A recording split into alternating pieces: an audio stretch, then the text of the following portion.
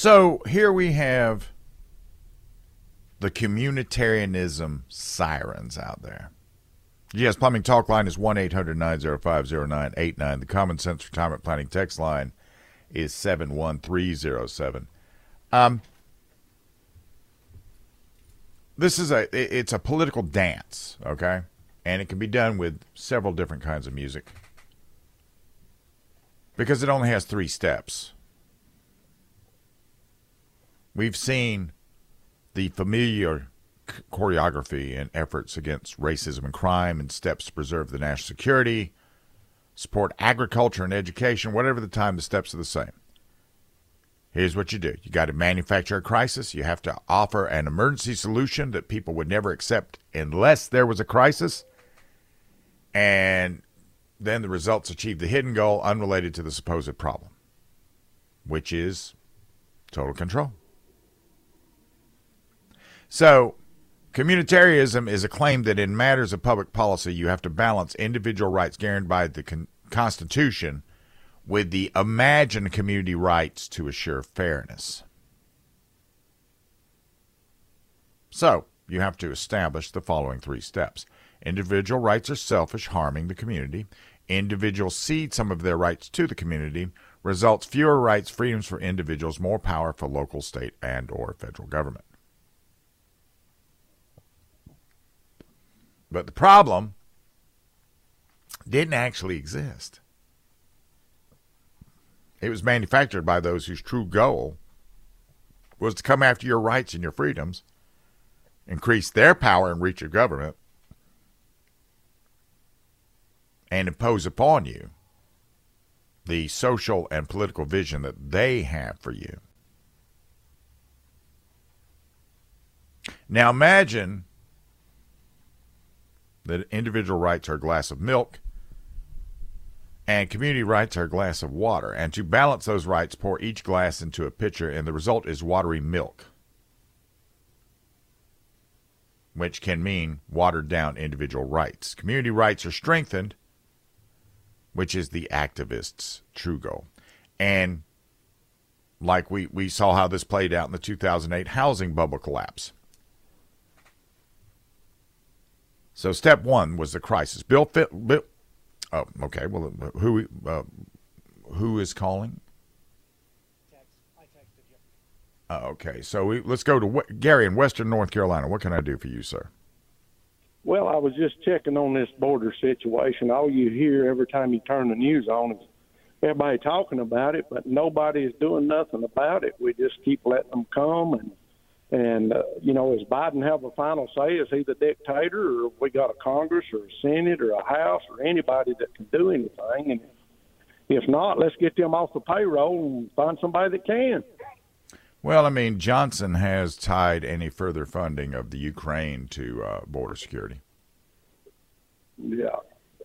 Well, like I said, all you hear is all kind of talk, but nobody seems to do nothing. I mean, it's just, yep, they're coming across the border. Okay, here's you some money and have a good time.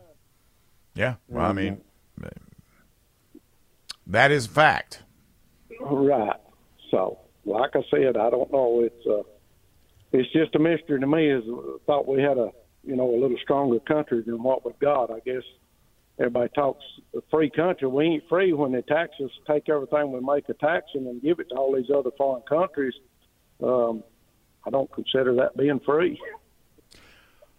Well, I mean, you got to remember why they do it. They do it because they think if they let these people in, they'll vote for them. Yeah. That's why they're doing it. They're trying to well, I mean, like they're doing it more now because Black America has begun to leave the Democratic Party. Right. Well, everybody better wake up and see what's going on. This is going south in a hurry. And I'm not a real educated man, but I can see what's going on, and I just can't understand why other people can't see it either. It's crazy to me, but anyway, I don't know. Just God bless America and keep up the good fight. That's all I know to tell you. Yes, sir. That's it. That's all we can do. That's it. All right. Yes, sir. And I appreciate your show. Yes, sir. Thank you for the call. Thank you very much. Merry Christmas to you.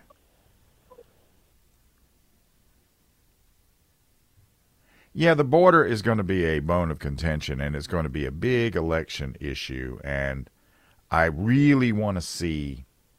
I mean, even the Biden administration is beginning to think they're going to have to do something about the border for this next election coming up. But I don't see what they're going to do other than what they've already been doing up to this point. But we'll see we'll see what's going on.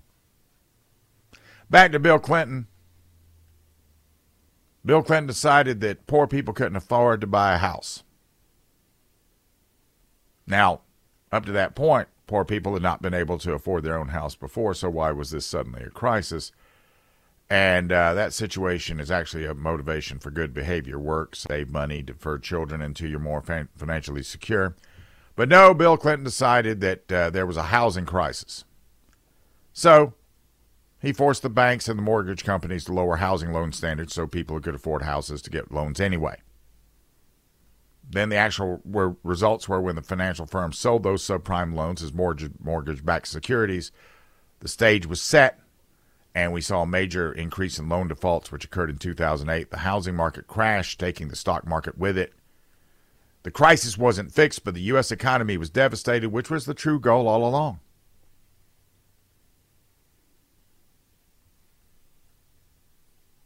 Now, that makes no sense, you might say, because why would anybody want that result? Well, that's because the left has always supported global government. And the U.S. is a big barrier to that dream. So anything that weakens the U.S. politically, socially, or economically, that's a good thing. Your mistake is in assuming that what they want is actually, whether it's the best for the nation or the citizens. It isn't. They want what's best for them and their global elites. Bear it in mind. Bear it in mind.